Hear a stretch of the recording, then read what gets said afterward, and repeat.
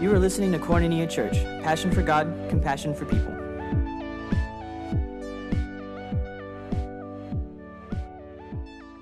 So if you're taking notes, the title of this message is We Are the Body. And last week we kind of talked a little bit more about how we are a family and how that family operates together. And today we're going to talk about a little bit more about how we are a body operating together. And bodies operate very specifically. A couple things that I know about the body is that it's meant to be alive, right? And I believe that as the body of Christ, we are meant to be alive. Amen? We're not meant to be dead. We're not meant to be quiet. We're not meant to be silent. We're not meant to be sick. We're meant to be alive and thriving. And I believe that we have an alive church. I believe that not just the body of God is alive in the earth, but I believe specifically that Koinonia is alive. And there's joy in that for me, to come to a church that we get to touch the hem of the garment of God, you know, when we come into the house, because we're getting closer and closer to Him. We are looking more and more like Christ. And I believe that's what life is. When we allow God to breathe life into us, it's not just us jumping around and being alive, but alive because the breath of God is inside of us. And I believe that that's what's happening here at Koinonia, and I love it. I love it. So we're the body, and we are called to be alive. Another thing I know about the body is it has a lot of parts that talk to a lot of other parts, okay? My dad used to say this thing: if I ever had a headache or something, he would say, "Do you want me to stomp on your foot?" And I was like, "Of course not." You know, like, that's absurd. But what he was leaning on is that if my foot was hurting, I would probably forget that my head was hurting because my body talks, the body talks. My sister is a massage therapist. She studied in a lot of different versions of massage. And just recently, I've been having this kink in my neck. And so I was just like, hey, she was over for Thanksgiving, and I'm like, praise the Lord, she's going to come and, you know, do her things. And so I'm always looking forward. I never ask, but sometimes she offers. She's like, you want me to massage? And I'm like, yes, please, you know. And so she was giving me a little massage, and I was like, hey, it's like tight in my neck, and I suspect it's coming from my shoulder because I've been having, you know, I work at a desk most of the day, you know, sitting, doing the thing. So I suspect my neck pain is coming from my shoulder. I understand. Body's connected. So she's feeling down my neck, feeling down my shoulder. She's like, oh my gosh, yeah, it's really tight right here. And then she kept feeling down the back of my back, and she's like, you have a weak muscle near your rib that's causing your hip to overcompensate, causing your shoulder to overcompensate because you have a weak muscle right here. So what you need to do is you need to strengthen your back. And I was like, oh my gosh. She's like, when you're in the car, keep your legs stretched out. She was just explaining to me that the kink in my neck is from a tightness in my hip. That doesn't make sense, right? Like, why is my hip tight meaning sore neck? I don't understand. I don't always understand the connections, but what I do understand is that there are connections. I don't understand how they connect all the time. All I understand is that they do connect. They do connect. So if we are the body, and God is very specific in His descriptors, okay? He's not playing games with words. He's specific with His words. He's called us the body because you relate to each other. When one is off, it has the potential to throw another off. When one is weak, it has the potential to force somebody to overcompensate in a way that's actually dysfunctional. How I operate can never be considered in isolation because I'm a part of a body. And so when I operate in my house, in this house, in the body of God, if I feel really, really strong, like just like my hip muscle is super, super strong for some reason because it's overcompensating for a weak other muscle, it's actually brokenness. So your strength and how you're operating, and if it's not considered amongst the whole, it might be a sign of some dysfunction if you're not easily relating to those around you. So the body, one part of the body impacts another part of the body. Another thing I know about bodies is they grow. They grow imperceptibly. My son, as a family, every year, our tradition is we have Thanksgiving, and then on Thursday, it's decorating day, and it is a whole day. We decorate all day long, and we wear pajamas all day long. We listen to Christmas music, and we watch Elf, and we do all these things all day long. And every single year after our tree is done being trimmed, we take a family selfie, okay? So this year we did it, and it was fun, and it was, you know, just like it has been. My son now is 13, so the traditions are feeling different. I'm like, nope, you're still decorating. We're not done. You know, I'm having to pull him just a little bit differently, but it's okay. I'm good at that. And so I pulled him in, and I was like, we're doing a selfie now. It's time for a selfie. So I took a selfie of him. And I just wanted to see, I just start looking at, your phone will show you memories from the previous year. And it's basically every year I have a picture of us in pajamas by our tree. And I was able to look at last year in 2020 at the same exact picture, except in the picture the year before, my son is at my shoulder. And in this picture this year, my son's at my eyebrow. And I had no idea that that's how much he grew. Okay, so this whole year, he's been asking for shoes on repeat, and I'm thinking he's just being greedy. And I was like, what? I just got you shoes like 6 weeks ago. Like, we don't need more shoes. And then I noticed, I'm like, what's wrong with your pants? Like, I keep asking him, like, what is wrong with your pants? He's got high waters every day, and I'm like, poor baby. And so I'm just kind of confused. Even with the signs, I didn't notice the growth until I saw the picture, and I was like, oh, holy Moses, like, that's a lot of inches, a lot of inches. I didn't know it because the growth is slow, and I live with him. Okay? Growth is slow, and when you have that proximity, sometimes you don't see it. And this is an encouragement to me because sometimes we'll be in the church and we don't see our own growth. We don't see it. Sometimes we're thinking like, man, am I growing? Are we growing? Are we doing a thing? But sometimes because you're in the middle of it, we don't see that we as the church, we are growing. We are growing. We are developing. We are growing more mature in Christ. Amen? And that's good. That's good. Sometimes we don't get the luxury of the snapshot. Sometimes we don't get the luxury of the snapshot. And sometimes we don't take the time to try to find a snapshot. Like, let me look back. Let me think about this for a second and see how I've grown. I'm going to spend just a few minutes and share with you a little bit about my testimony with the church, with the body. The reason why I wanted to talk about this is because I really do love the church.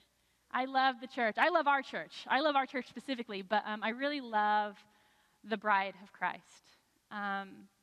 So I became a Christian. I was 8 years old. My family was really dysfunctional. I have 2 younger sisters. They're half sisters. My dad is not my bio dad. And so there was a lot of addictions. There was a lot of alcohol abuse. My parents' marriage was really rocky for a long time because of those additional things, and there was a ton of sexual dysfunction. We were never abused, but my mom was. And so when I was an infant, we were running together, me and my mom, and I was a baby, but she was living a life that like just continued to dive into that area of sexual dysfunction. So then when we came to the church, there were seasons when me and my little sisters, I'm kind of protective over them because of the dysfunction that was in my house. And so there would be seasons when I would wake up and hear what was happening in the house, and I would get my sisters out of their bed, and I would take them into the closet because we'd have to hide. We'd have to hide because it was scary, some of the things, and I didn't totally understand it. And so my mom and dad realized that what was happening in our world was going to lead to more brokenness. Like, there was a season when they actually had to split up. And because me and my sisters are not full sisters, I went and stayed with one grandma, and they went and stayed with another. So there was this constant, instability. And I remember my mom was going through AA, trying to get clean. She did all kinds of programs, and a lot of the programs are really, really good that's out there. But she went into AA, so she had a sponsor. And her sponsor invited her to church. I'm sorry, but her sponsor invited her to church. And so she went. We all went. And I was not happy about it. I was not happy about it. Number one, we had to get up early on a Sunday. And number two, as soon as we walked in the building, we did what churches make all families do when they separate. Like, you kids go over here, you kids go over here, parents are going to go over here. And so because of what I had protective over my little sisters, as soon as they told me I had to go to a different class than my sisters, I was like, oh, I don't trust this. I don't know where they're going. And so I immediately just didn't trust it. And so the whole time I'm just sitting there, I was like, okay, doing the things, but just judging it 100% as an 8-year-old, which 8-year-olds are judges too. But afterwards, my dad came and got us from the class, and he just had us sit in the back because my mom was having her life transformed. She was sitting kind of in the middle, and we were just sitting in the back, and I just watched her hunched over, sobbing. And we stayed in the church, and she sobbed, and she cried for 30 minutes because the Lord was transforming her heart. He was breaking off of her things that had been on our heart. He was breaking off of her things that had been in our family for generations. Brokenness that had followed from my mother's mother, from my grandmother's mother, had just passed on to the women in my family. And I knew there was a chance it was coming my way. You know what I mean? Even as an 8-year-old, I'm learning and picking up the things. And I knew that there was something that could be passed on my way. But in that moment, I watched as the Lord transformed my family. And it was not a lengthy amount of time. Like sometimes transformation takes a lot of time. There's a lot of bits of transformation that takes a lot of time. But I watched over the next 6 months or so as addictions fell, my parents' marriage was restored. All of a sudden, we had food on the table again where sometimes we weren't. I just watched all of a sudden where the people who were going away from each other, they just started coming together. And I was like, look what God is doing. So the distrust that I had in a moment was immediately transformed. I was like, wait, there's something real here. There's something different here. This is not just a program to feel really good. This is something that can change your life. Nobody had to convince me after that moment that God was real because I saw him. I saw him transform a heart that had for generations been hardened. I saw him transform a marriage that had been on repeat, dysfunctional and separated. I saw us start to gain a semblance of healing. I remember my mom, at one point, she woke us up in the middle of the night and she was like, baby girl, we're going to do a thing. And this is how the Lord works in my house. Sometimes it was just like in the middle of the night, we had to do a thing. And she woke us up and we all had to get into, she gathered her carton of cigarettes and she was like, let's get rid of them. The Lord said to get rid of them. We're going to get rid of them. So I remember just rolling the cigarettes and we just rolled them into the toilet and she flushed. And I remember being like, what are we doing? Like, this is so weird. But there was just moments where the Lord was like, now this, now it's this, and I'm going to get that. Now it's that's in your life. I want that too. And he just started transforming things. There were seasons when we were hearing voices in our house. We were hearing people run down the halls, but nobody was there. So we had our pastors come and anoint our house with oil. Me and my sisters, we used to have nightmares. My baby sister, she would have night terrors where she would wake up screaming because there were things in our house that should not have been in our house. We had the pastors come, anoint all of our doors with oil, and then after that, nightmares were gone. The weird sounds in the background, they were gone, because the power of the people of God, when they partner with God, mighty, mighty things can happen. Mighty, mighty things can happen. So we just dove in. There was no need to convince us. Like, you're like, hey, we need a volunteer. I was like, well, I don't really know if I want to. It was like, okay, what do you need? Like, there was a commitment bought out of an absolute understanding of transformation. I was like, well, we're in. We're in. And there's no ifs, ands, or buts about it. We are in. So what do you need? What do we need to help make this happen for more? We want to make this happen for more.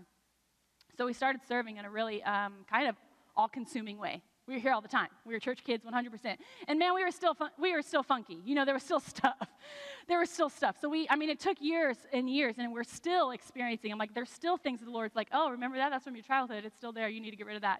He's still doing things in me. But man, God worked really quick.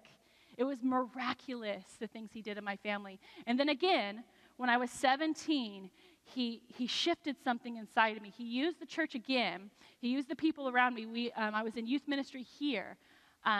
When I had moved here, I wasn't happy about it because we're a military family, and we lived in Florida, then we lived in Virginia Beach, and then I heard we were moving to California, and I was like, sweet, San Diego. And then we moved here. I was like, where's all the buildings? What's that smell? I was like 13 and just real cranky about it, real cranky about it. And we got here, and the youth pastor, he had just moved here too, and I was just not interested, right? I came in, I felt resistance already. I was like, this, ugh, and I was also 13, so everything needed extra convincing. So I came into the church, and he just said something about how he was from Virginia Beach. And immediately the Lord just allowed me to feel at home. Like, it had nothing to do with his sermon, had nothing to do about guest services. Like, it was just a person saying, I'm from Virginia Beach. And I was like, oh my gosh, me too. And the Lord just softened my little angsty 13-year-old heart and allowed me to be home in a place that didn't feel like home. And then when I was 17, he showed me myself through the people I was serving. He was like, Candace, you're serving out of dysfunction. You're serving because you think you have to earn this. because you think that the price I paid for you, you have to try to pay it back. And then he said, you get to serve just because you're loved. And you love. And so I remember very specifically, it's not that I did different things. I love from a different place. So the Lord has just continued to use his presence in the house to transform my heart, to transform my family. I met my husband here. Hallelujah. We're raising our kids in this house. We're trying to operate under a sense of normalcy of being a part of the body. This is what's normal. This is what's normal, okay? And that's hard because there's a lot of things in here that don't feel normal, right? So we're trying to normalize a thing that actually in the world is very, very different. So that's what we're doing is we're trying to allow God to keep a hold of our hearts. And here's the thing, this is my prayer for those of you guys who are raised in the church, or maybe you're raising kids in the church. I pray that God gives your kids a moment of revelation that is specifically for them. Because sometimes, as a kid, we feel like if our lives weren't transformed, if we didn't have that crazy testimony where all of a sudden we have this transformative moment, that we didn't have this moment with Jesus. But God gets a hold of your heart in so many different levels and avenues. And so if you have been raised in the church and you're a young person and you feel like you don't know anything different, God is after your heart too. He has a mighty plan for your heart too. He has a mighty plan for your life, and it has nothing to do with the context of your history, but it's everything to do with the glory of God. And he will use his glory and reflect his glory off of your heart. I grew up in the church, and so I never did drugs. I never drank a lick of alcohol till I was 21. There were so many things that the Lord saved me from because I was in the church, and that's my testimony. And I'm exceptionally grateful that the Lord has saved me from what looked like a generational pathway that was taking me somewhere else. He has saved me, and it stopped with me. It has stopped with me. The work that happened that one Sunday morning, it started with my mom, got my dad, and it was a hard line in the sand that the enemy had no more room to work in this family. Praise the Lord for the church. Praise the Lord for the church. So when I come into the house and I come onto this front row and we sing songs, I'll never be the same. It's not light words. It's not light words. Whenever we sing a song that says, I'll never be the same, I imagine where I'd be without Jesus. I just imagine, God, give me a sense, where would I be? I'll never be the same. And that's the heartbeat behind the church. The heartbeat behind the church is the transformation that exists when we start to engage with one another. It changes the world. So we're going to read a little chunk of scripture in Ephesians. Ephesians 4, 1 through 16. And I'm going to give you just a few points on who we are as the body of Christ, how we operate, and how we relate to one another. And then we're going to spend some time and pray and maybe some impartation. So Ephesians 4, starting in verse 1, read with me, not out loud. Therefore, sometimes it's confusing and you'll start reading and it's sad and whatever. Therefore, I, the prisoner of the Lord, implore you to walk in a manner worthy of the calling with which you've been called. We've all been called, right? It's a high calling. It's a precious calling. If you're a Christian, you're called. If you believe in Jesus, you are called. It's not just for those who have a lot of education, a lot of money. It's not just for those who maybe get to be on a platform. If you are a Christian, you are called. So Paul is imploring all of us to walk in a manner worthy of the calling to which you've been called.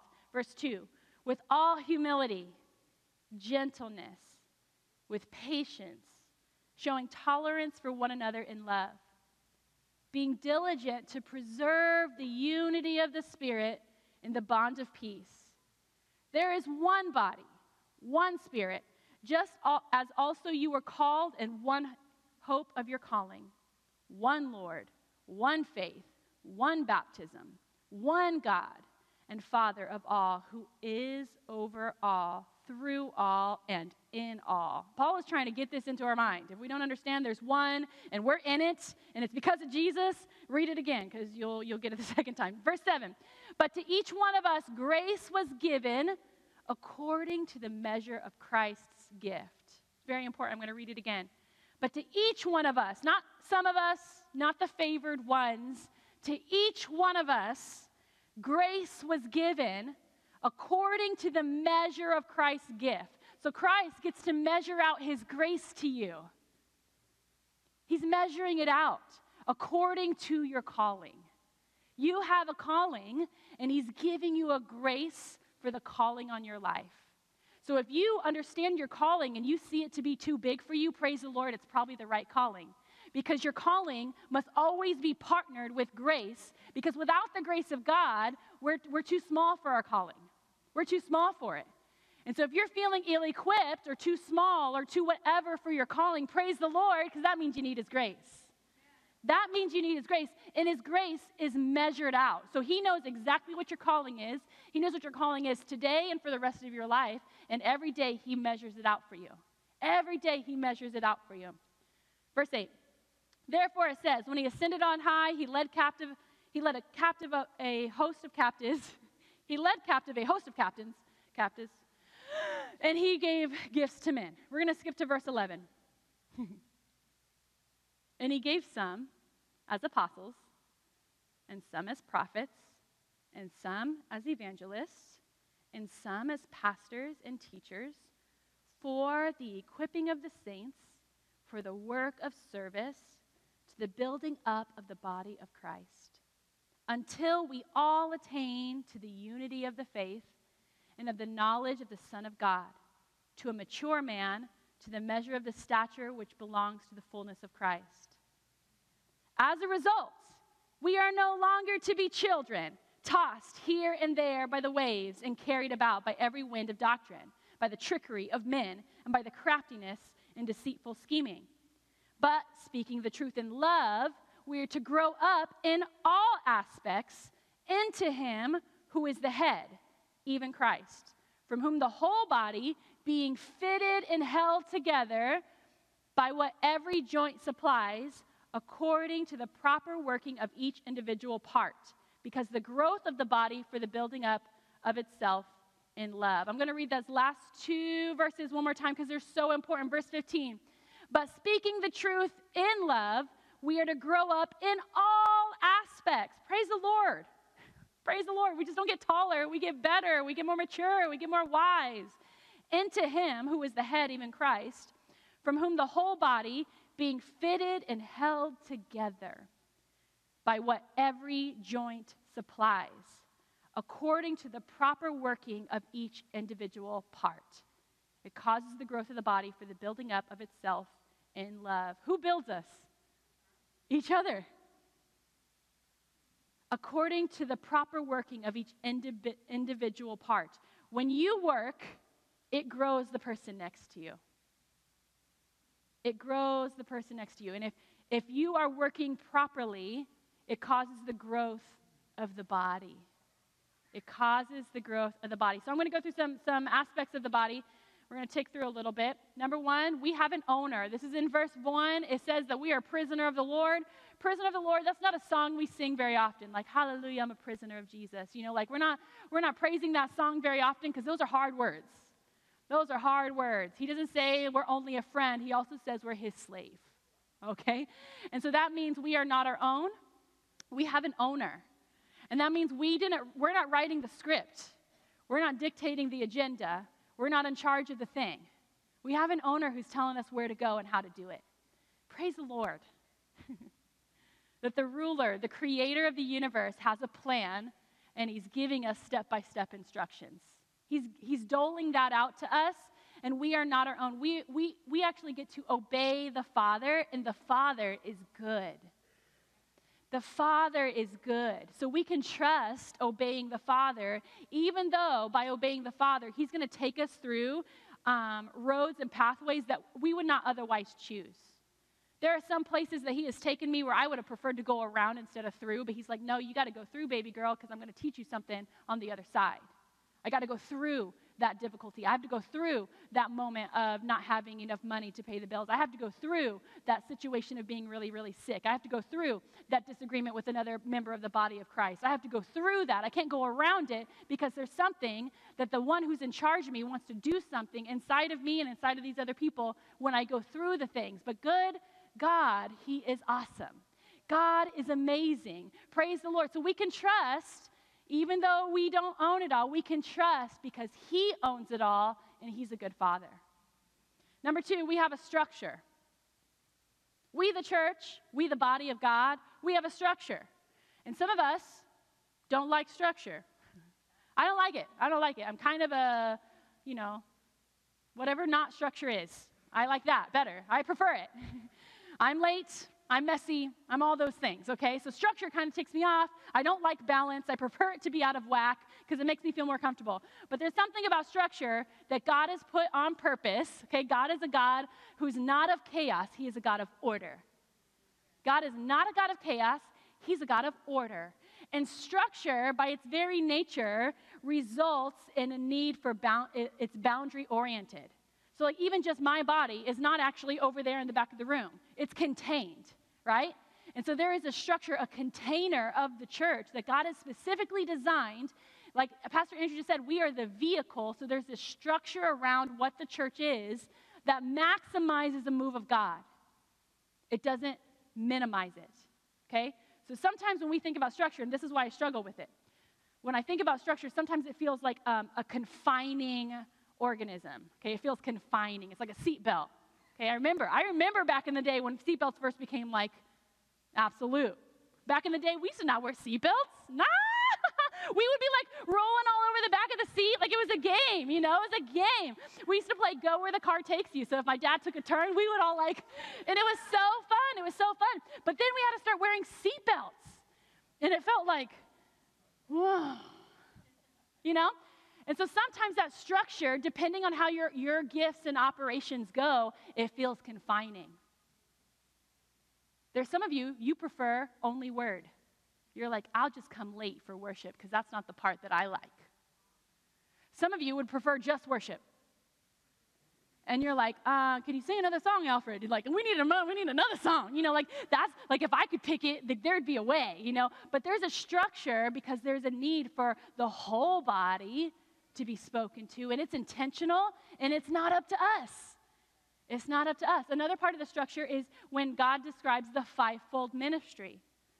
The fivefold ministry is in verse 11, where he says, some as apostles, some as prophets, some as evangelists, some as pastors and teachers. He's given us this structure of how churches are to be birthed and cared for and foundationally set in order to allow God's power to fall and things not to go into chaos.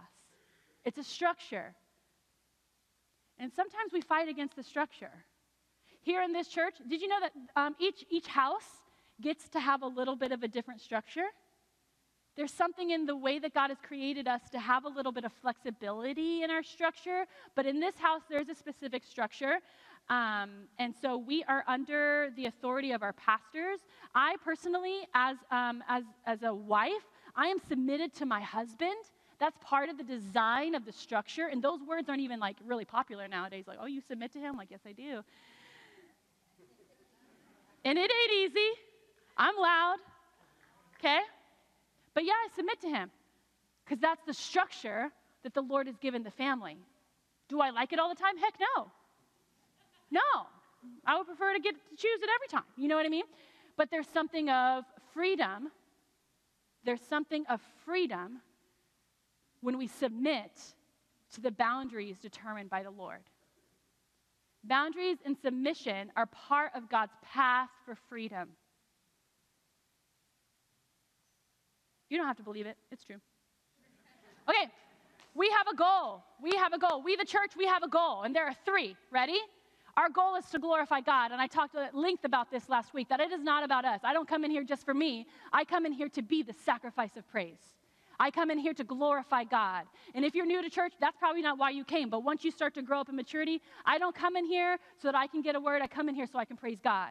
Okay? And it shapes how I praise, because let me tell you, I don't always feel it, but I will have my hands up. I will have my hands up because I know what the Lord has done, and I know who he is. And so because of that, there's no option for me. I will come and I will praise. That's number one. We're here to glorify God. Number two, we're here to build up the body. That's y'all. And it says that we build up the body, not Andrew builds up the body.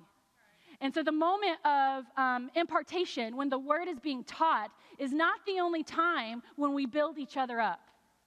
And so if you're walking in the door and you're like, man, I can't wait to learn. I don't even know if people think this way, but like, I can't wait to learn what we're going to learn, or I can't wait to see what, God says to me. And if we never walk in like, man, I wonder what the Lord will have me do today for my brothers and sisters, we're missing a part.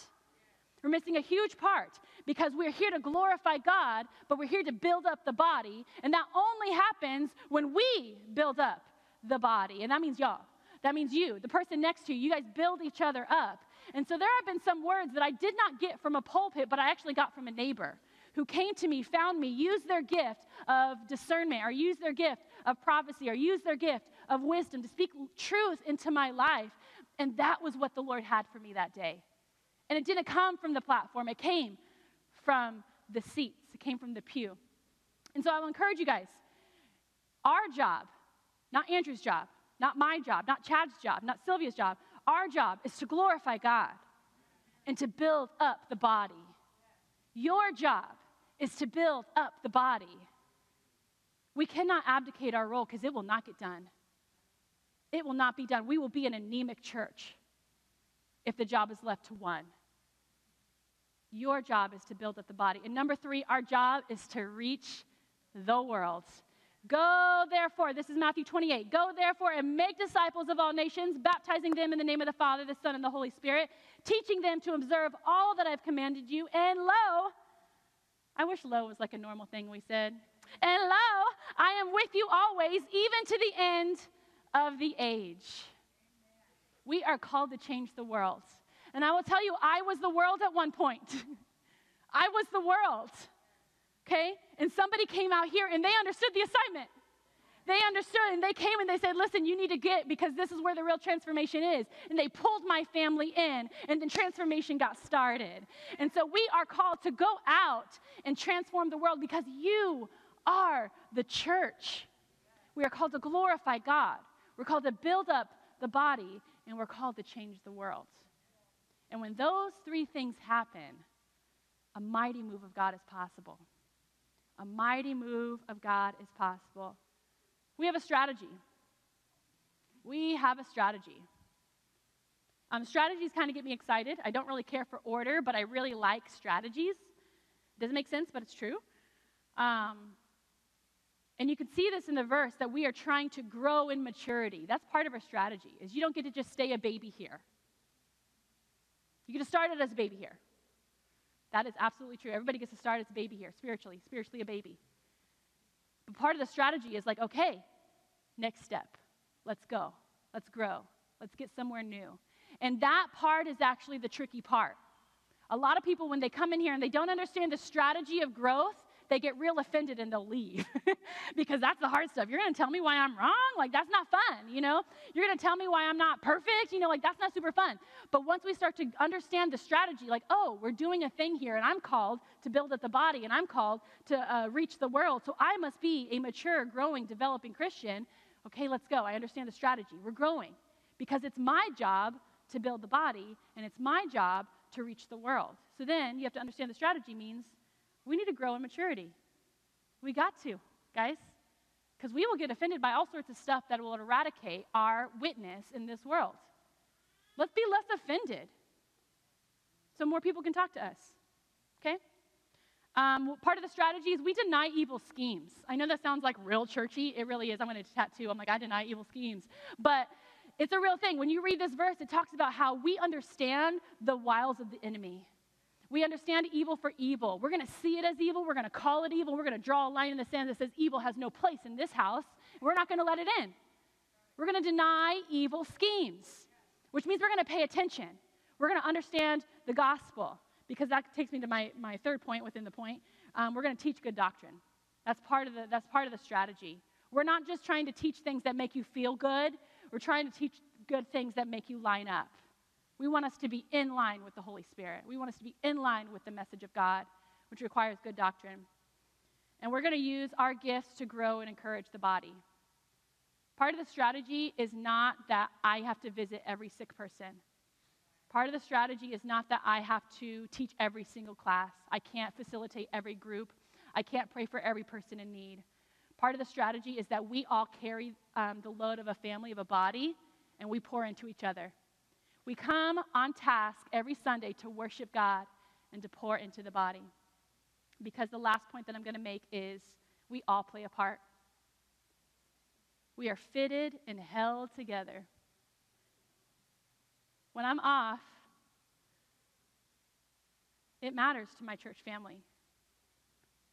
When you're off, it matters to your church family. Because we are fitted and held together. We don't get to be in isolation here. It's actually pretty spiritual that we are connected together. We are connected together, and that's not a connection that we make. That's not a connection we make. That's a connection that the Lord makes, okay? Because we're a body. We each have an individual part to play in the network of our togetherness. God is working through you in his measure of grace. So don't belittle what God is doing in you. Some of us desire to be used the way that other people are used. And so we feel like we're not actually used because maybe our gift doesn't look like another person's gift. There are some people who come into the platform and they always have a really cool word for us. And we're like, man, the Holy Spirit's using them. But there are so many more gifts than just that one. That's an important gift. And it seems like a flashy gift, I guess. Maybe I would call it that. Like, it's like, ooh, that's fun. But there are so many more gifts. And if you are a believer, God has graced you with a gift. And that is not me just being positive or encouraging. That is me demonstrating or dictating what Scripture has taught us. That if you are a believer, there's a gift that the Lord has measured out specifically for you, used to build up the church and reach the world. There's a gift specifically for you. There are 3 portions of Scripture that these gifts are talked about. Romans 12, 6 through 8. You want to write these down. Romans 12, 6 through 8 talks about some of the gifts of the Spirit. 1 Corinthians 12, 8 through 10, and then 28 through 30. And then the verse that we just read, Ephesians 4, 11, that has the fivefold ministry. There's a lot of gifts that the Lord has given us. It's not just one. It's not just preaching. It's not just pastoring. It's not just prophetic. There are so many more gifts. And if we have it in our mind that our gifts are limited to platform, we will abdicate our role as members of the body. We'll expect that the body work only happens on the stage on Sunday mornings from 9 to 12:30 or whenever we're going to be here. That's when the work happens. But I'll tell you, the predominant place and platform of the move of God happens pew to pew in the parking lot, in the restaurants, in your household. That God has given you a gift that is to be used to build the body, to change the world.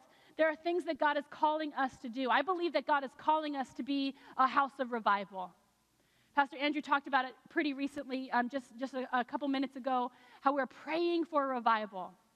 In the beginning of my church days, I got to go to Brownsville Revival that was in Pensacola, Florida, where we would pack up our car. We would drive from Jacksonville all the way to Pensacola, and we'd have our lawn chairs in our car because we knew we were going to have to wait outside for 3 or 4 hours in order to get into the building. Because the power of God was really, really strong in the house. He was healing people. He was transforming lives. He was giving people manifestations of the gifts of the Spirit that I'd never seen before. I watched people get out of wheelchairs. I saw people who were blind start to see. I saw people shaking and laughing and falling down on the ground because the power and presence of the Holy Spirit was so overwhelming to them. I know that when revival comes, it may seem like chaos. And church, if we are not ready for this revival that we're praying for, if we are not building up and understanding our gifts, we may quelch the revival by our own lack of structure and understanding on how to host it. And I want us to be a church who knows how to host revival well, because we are all building ourselves up. We are all building each other up. That we are not depending on one man to lead the way. That we are expecting, like, let's go. We're all going. We're all seeking. When a person comes in, when hundreds come in to experience the presence of God and hundreds of hands are raised for salvation, there are hundreds of people ready to usher them into a place of discipleship. That's what we're looking for. So you are all capable and gifted, not because of your skills or your history or any of those things, because the Lord says so. God has graced you with it. So I'm going to have you stand, and I'm going to go over just a few of these gifts. Just a few. There's a gift of administration, to steer or rule or govern, somebody who guides or directs a group of people. Man, in seasons of chaos, we need the gift of administration. Someone who can see something from beginning to end and understand how to put those pieces together. There's the gift of evangelism, where you have a burning heart for the lost, that you go and you understand how to dictate the gospel to somebody who's never heard it before, that you make the gospel come alive to people. Some of you have the gift of exhortation, a gift of encouraging the body of how powerful and amazing the works of God are. Some of you have a gift of mercy, where you have an empathy for people who are going through hard times. And instead of judging them or assuming that they just got to fix it on their own, you desire to walk with them for extended periods of time because your heart burns for the lost. What I want to do right now is I want to pray for the Lord to give us an impartation of our gifts. There's a gift of tongues, there's a gift of interpretation, there's a gift of healing, there's a gift of miracles. There's lots of different ways that the Lord manifests himself and gifts us in order to build each other up. And some of you might have a little bit of awareness. I think I'm gifted in this way. Some of you maybe have never considered it. So what we're going to do right now is we're going to wait on the Lord, and we're going to consider it. We're going to ask for it and maybe even practice it. So what I want you guys to do is I'm going to invite those who want to take a step into a greater understanding of their capacity in the body, or they want to take a step closer to Jesus. I'm going to actually have you take a physical step outside of your aisle. Either just fill the aisles or you're going to come to the front, okay? And I'm going to ask all of the prayer teams to come up to the front first, because we're just going to spend some time praying, okay? We're going to expect that God is going to show up right now. He's going to pour out his presence. When I think about revival, that's what I think about. It's just an extra pouring out of the presence of God. It's not about like tears and this experience, but it really is just an extra pouring out. It's extra. God being extra, pouring out on his people. So if you're wanting to discover your gifts, if you're wanting to exercise your gifts, if you're wanting to say yes to Jesus, go ahead and start to make a move right now. Just make a move. You don't have to come far. If all you can do is take a couple steps, just step out and you can stay in the aisle. But I encourage you, come to the front and let's just start to ask the Lord to pour it out. Let's ask the Lord to pour it out, because God wants to move. He wants to move in his body. He wants to allow you to be encouraged. He wants to give you a fresh wind. Holy Spirit, would you start to move at this altar right now, God? Would you start to pour your Spirit out on all flesh, the way it says in your word? Would you pour it out? Oh God, would you give us a different taste, a different touch of your presence right now, my Lord? God, I pray, Father, that you would heal hearts right now. God, I pray that you would start to touch minds right now. God, that you would start to set people free in Jesus' name. If you're coming up, go ahead and raise your hands. Raise your hands like you're going to receive. Raise your hands. Yes, Lord. As our hands are raised, God, we receive. I think about the measurement that you give. God, let us be a people who have a big measurement in mind. That it's not based on how good we are, God, but it's based on how good you are, my Lord. Lord, I pray, God, that you would give people a gift of speaking in tongues right now, that you would relieve us from fear, that we would start to step into the manifestations of your Holy Spirit in Jesus' name. And God, as you start to move and shift in this place, my Lord, would we submit to you? Would we say yes to the way that you're guiding us and yes to the way that you're leading us, Holy Spirit? I pray for people who need salvation right now, God. Would you meet them right now? Thank you, Lord, for the life made new because of salvation. The Spirit brought to life because of salvation. Thank you, God. Thank you, God.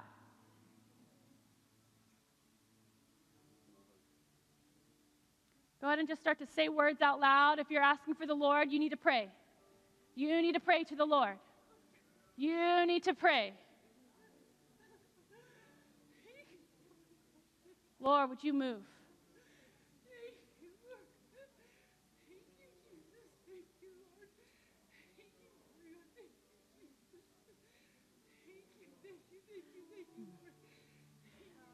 We're going to spend just a couple more minutes. I'm going to close in prayer, but I believe that those who are up need to kind of stay up. But I don't want those who need to leave to not be able to leave. So I'm going to close. You know, church, when we're waiting on the Lord, it's just so helpful if the entire congregation is engaged. Yes. Right? And so we're not just observing, but we're engaging. So even if you're just standing and waiting, I just want to encourage you right now, just begin to pray. Yes. Out loud. You just say, Lord, thank you. We bless you for what you're doing. We're open to the visitation of your Spirit. We're hungry for you. Just everybody in the house, just begin to express your hunger for him. We're hungry for you, Lord. We don't want just a little bit. We don't want just religion. We need an encounter with the Master. So, Lord, we just wait. We pray, Lord Jesus, right now for the people that are receiving, that are being filled, that are reaching out, Lord, that you would fill them. We thank you that your word says that when we ask for bread, you don't give us a stone, you give us bread. You give us the Holy Spirit. So, Lord, we're just asking for a fresh filling on every single person in the house today, a fresh impartation of your Spirit, a fresh revelation, Lord, of the anointing from heaven, that you would pour it out today. The water, Lord, that comes from your Spirit, you said the water will never run dry. It's a river that's abundant and has supply that's enough, Lord. So we just receive right now from the river of living water. We receive right now by faith, Lord, all that is needed. You have more than enough. And so, God, just fill your people up. Lord, for those that are right now feeling broken, that you'd begin to heal. For those whose spirits, Lord Jesus, are just down and depressed, we're asking for encouragement. We're asking for life. Lord, for those that feel far away from you, God, that you would just freshly receive them and touch them, embrace them with your Spirit. Thank you, Lord. Thank you, Lord. Thank you, Lord. Thank you, Lord. We love you, Jesus. We love you, Jesus. We love you, Lord. We thank you for your goodness. Hallelujah, hallelujah. Now listen, we're going to continue to soak here for those that you want to soak. You don't have to go anywhere. I'm going to go ahead and dismiss because I know some of you have kids and you need to get kids. You need to get places. I don't want you to feel guilty. So you can be dismissed right now. But do that quietly if you would, so that we can continue to just create this environment here. I'm going to invite you back tonight at 6 p.m. to soak some more. God is good. Love you guys. We will see you next week or see you tonight. Thank you, Lord. Hallelujah. Thanks for listening. Hope you enjoyed the message, and we hope to see you on a Sunday at 9 or 11 a.m. Visit us online at kchamford.com, and if you want to support our ministry, click Give. Koinonia Church. Passion for God, compassion for people.